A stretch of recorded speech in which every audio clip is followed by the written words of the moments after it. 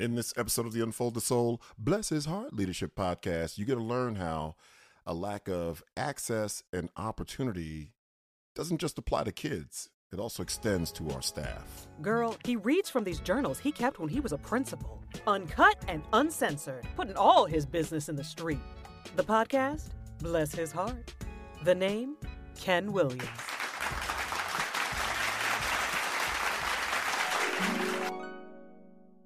All right, we're going to start this episode a little different than usual. I'm going to address the pity part of the title of this episode. So I'm going to give you a second to get your violins out.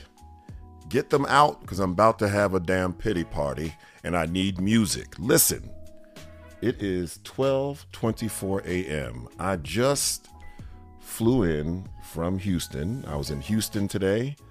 I worked in Iowa yesterday. I'm tired as hell. And I didn't have a podcast ready to upload. And so, even though I'm dragging ass, I am up after midnight with a full slate tomorrow. After midnight, recording this podcast for you. Why? Okay, on one level, I am just blown away by the listenership, just the number of people who listen to the podcast every week, but that's really not my motivation. I could have actually talked myself out of having this podcast uploaded at 5 a.m. But let me tell you what the real issue is, and this is where you should pity me. I am scared not to have it up. I am scared. A''SCARED. Scared. Scared of what? Scared of whom? I'm afraid of a listener. I've never met this listener. We've had message conversations, text conversations. This podcast is brought to you not only because I'm a hero, but because of Sharon Hampton Madian. Let me tell you something. This woman calls me out when I don't have stuff up there. She calls me out like we cousins. I think after the first season, I said, I'm going to take the summer off and I'll be back after summer ends. And I get this message from her, does summer end at the end of August or September? Because we waiting. And I got right back on the podcast wagon. And then last week, I told you I uploaded the podcast. Everything was ready to go. And by accident, I forgot to hit the schedule button. And how did I find that out? Because I woke up to a message from our own Sharon Hampton Madian. Where is the podcast? I need it. I depend on it. I drive to work with it. So here I am at 12:26. 12:26. Smelling like all day. I didn't even wash. I'm smelling like flights, the streets. Like I sat around 300 people tonight. I'm trying to really paint a really pitiful picture. But I'm joking. I'm hoping that Sharon hasn't run off the road on her way to work listening to this. But she just represents the number of you out there who listen every week, and I'm grateful for it. And I feel a wonderful sense of obligation to make it happen. And so here we go. Well, today was quite an incredible one. I spent the entire day in downtown Atlanta at the 360-degree Leadership Conference. It was held at the Georgia World Congress Center, and it was outstanding. I took a lot of pride in the fact that I had 7 teammates with me.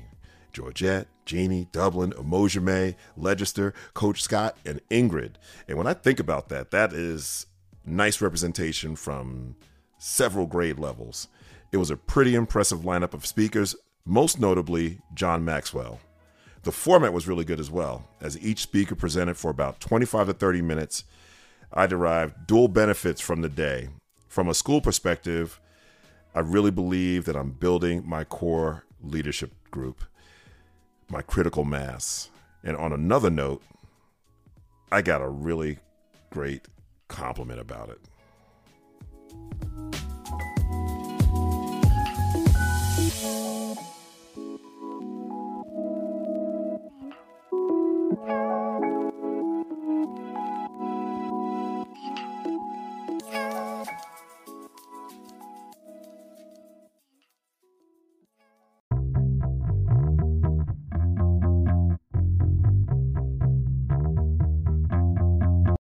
All right, baby, let's get into this. I'm going to hit this from a couple of different layers.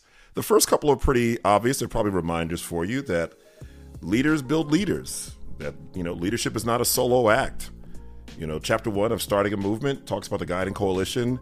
And while tons of Hollywood movies are set up to pull at our heartstrings by having one person at the school be awesome and everybody else sucks, that's not how life works. That's not how leadership works.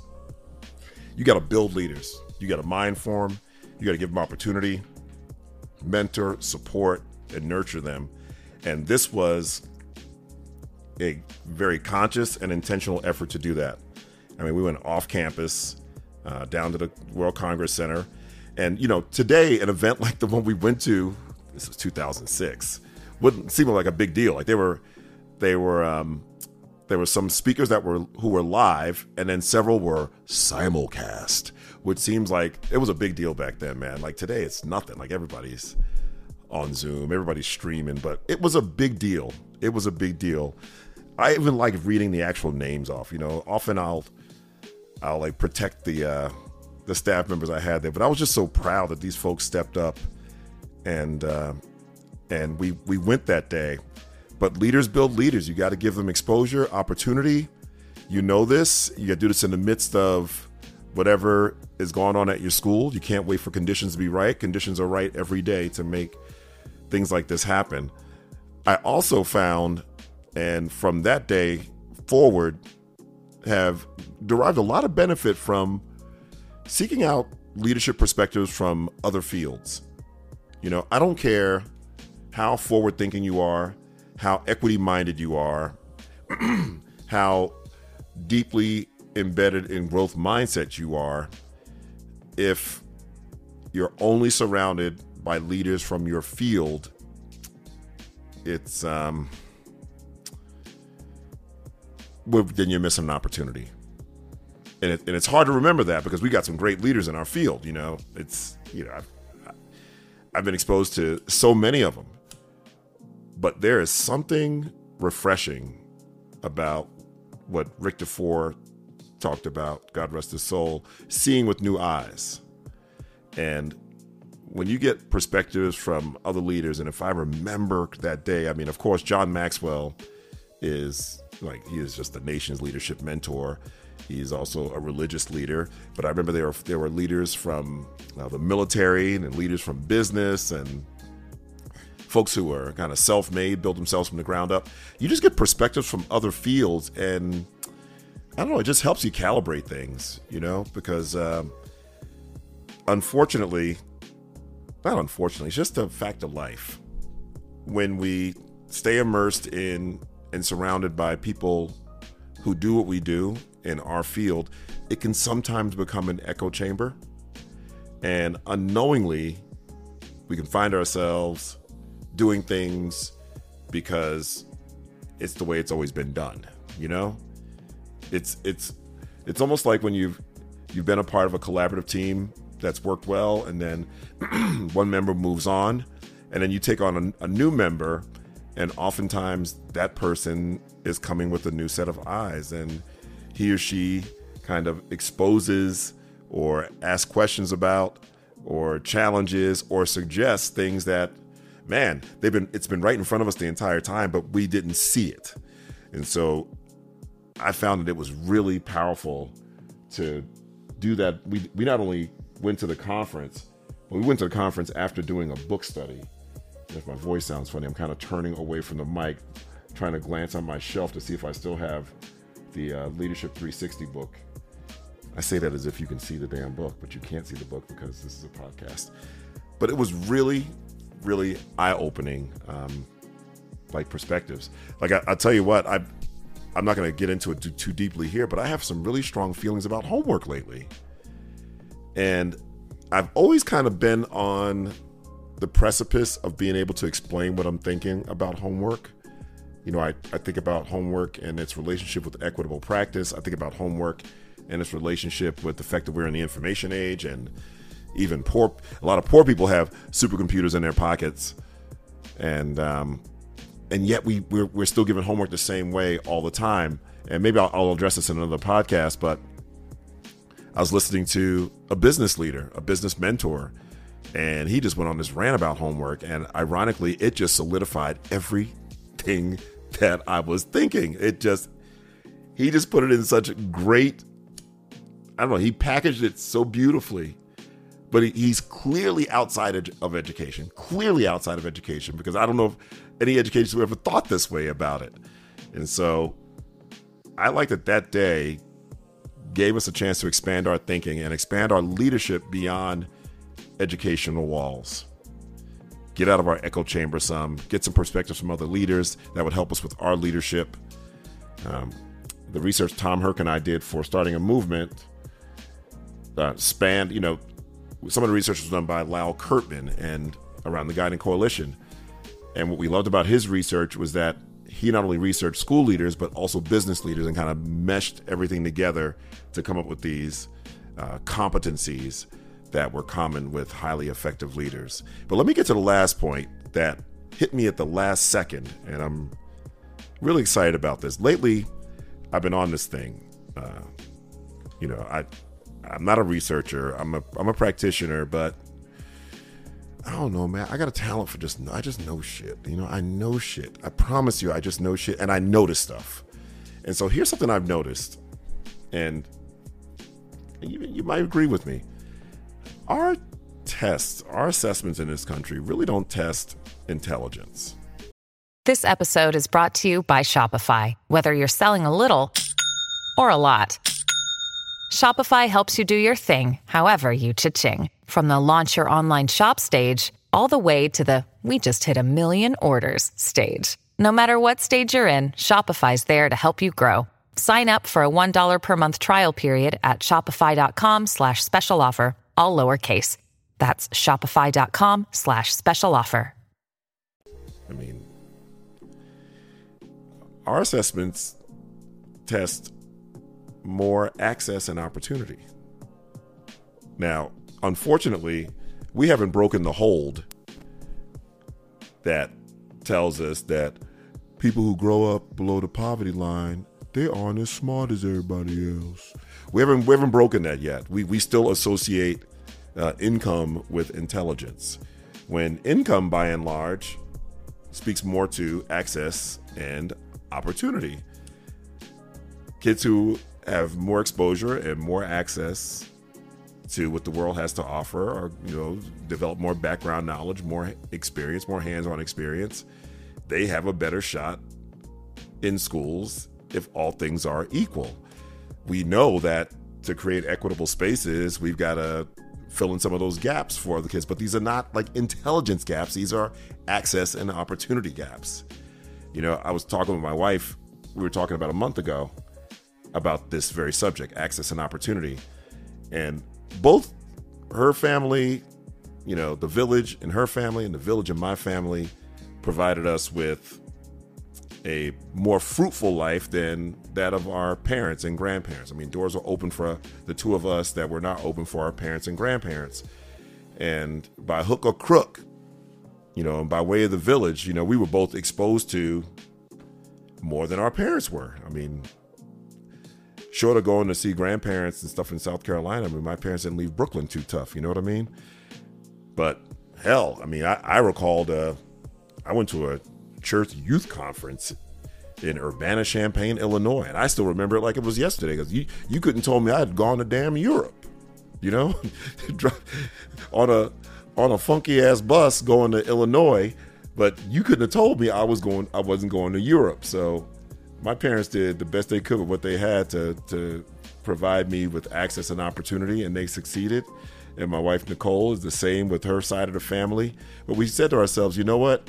If we got put in a time machine and we were both 17 again, and we stood shoulder to shoulder with our two young adult kids and when they were 17, so if she and I are 17 and our two kids are 17 and we're standing shoulder to shoulder, we are going to look like those kids that have no access and opportunity because of what our kids have been exposed to. And I'm not saying that to say we've spoiled them to death, but they have been exposed to a lot, traveled the world. Our son has circled the globe twice and lived in South America on his own for 8 months. And our daughter took a gap year and traveled the world.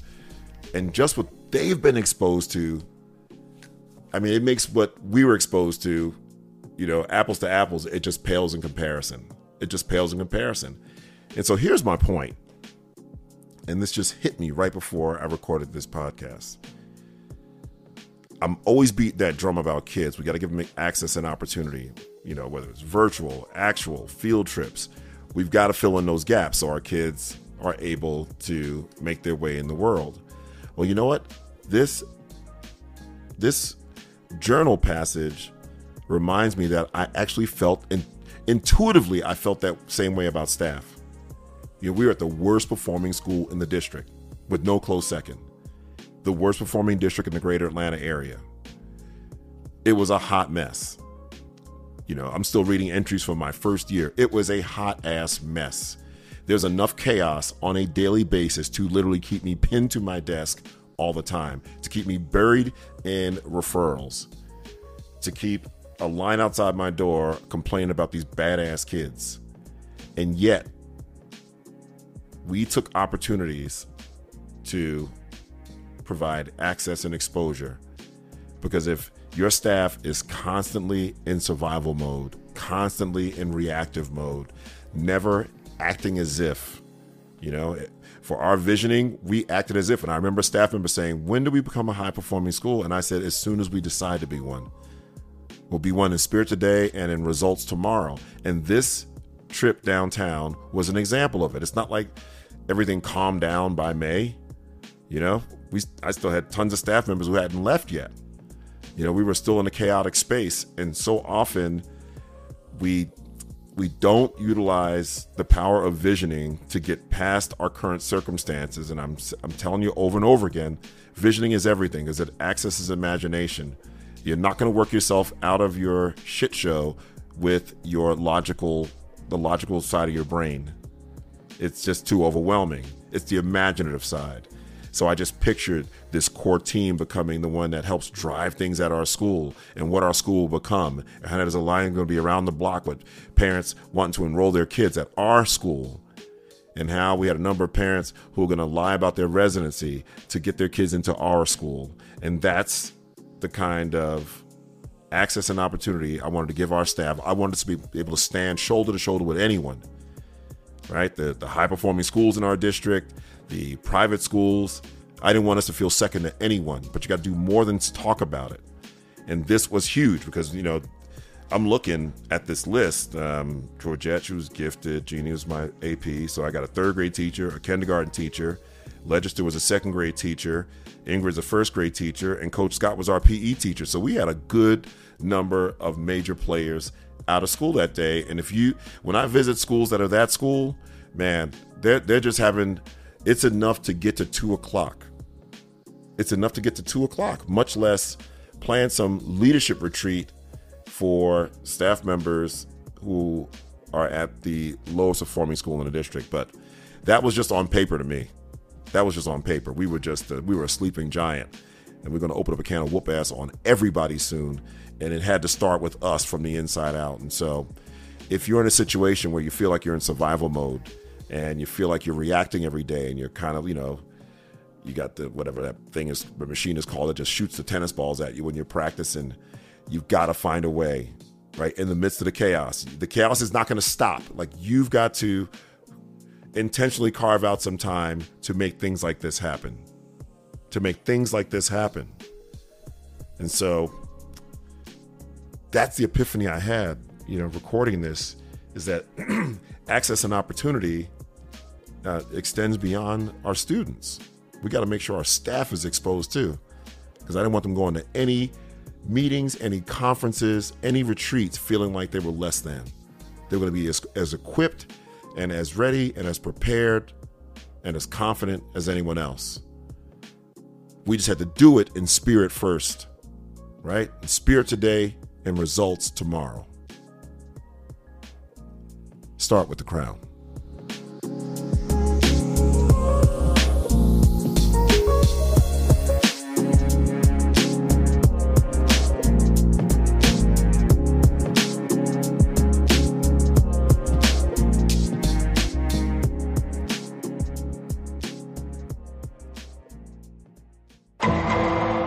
Hey, my book, Ruthless Equity, Disrupt the Status Quo and Ensure Learning for All Students is out. It has been met with phenomenal response. I know this is less than humble, but I prayed on it. And listen, our kids can't afford me to be humble. This book needs to be in the hands of every single educator without question. And that's not about selling books. That's about impact. I can make you one solid promise when you read this book.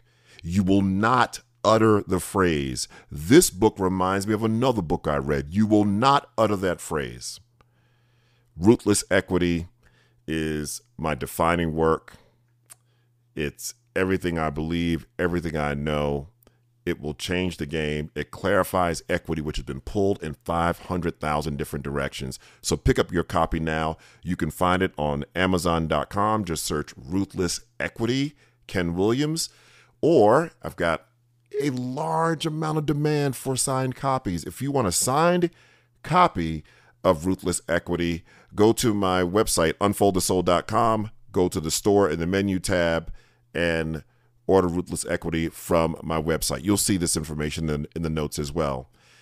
Lastly, for schools and districts that would like to order 20 or more copies of Ruthless Equity, I am offering a 20% discount. That's 20% off of the list price if you order 20 copies or more. To do that, go to unfoldthesoul.com/bulk20, the number 20. It's unfoldthesoul.com/bulk20. Get your copy of Ruthless Equity today. It is a game changer, baby. On the next episode of the Unfold the Soul, Bless His Heart Leadership Podcast, we're going to talk about leadership follow through and dry skin. Yeah. Dry skin, baby. You've been listening to the Unfold the Soul, Bless His Heart podcast with Ken Williams. For more information about Ken, visit unfoldthesoul.com.